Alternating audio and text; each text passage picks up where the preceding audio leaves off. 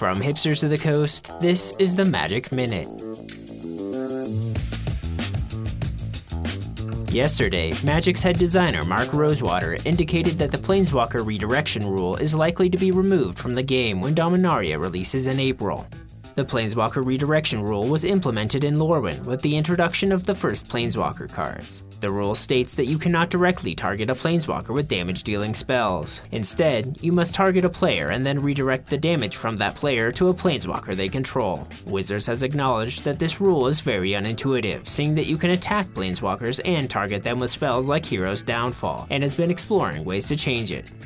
This change first came to light when viewers noticed that Ixalan cards had slightly different wording during the MTG Arena reveal stream last September. Lightning Strike, for example, currently says that it deals 3 damage to target creature or player, but on the reveal stream, the card said that it deals 3 damage to any target.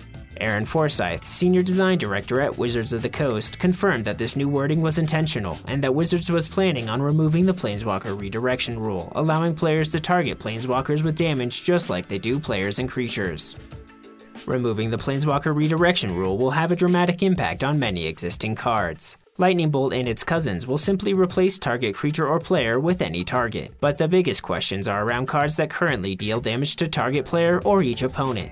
The damage from those cards, like Blightning or Chandra Torch of Defiance, can currently be redirected to Planeswalkers. Will these cards still be able to deal damage to Planeswalkers after this rule change, or will players have to find new tools to remove opposing walkers? Unfortunately, we won't know until the official rules update is published, which, according to Mark Rosewater, is likely to come with the release of Dominaria in April.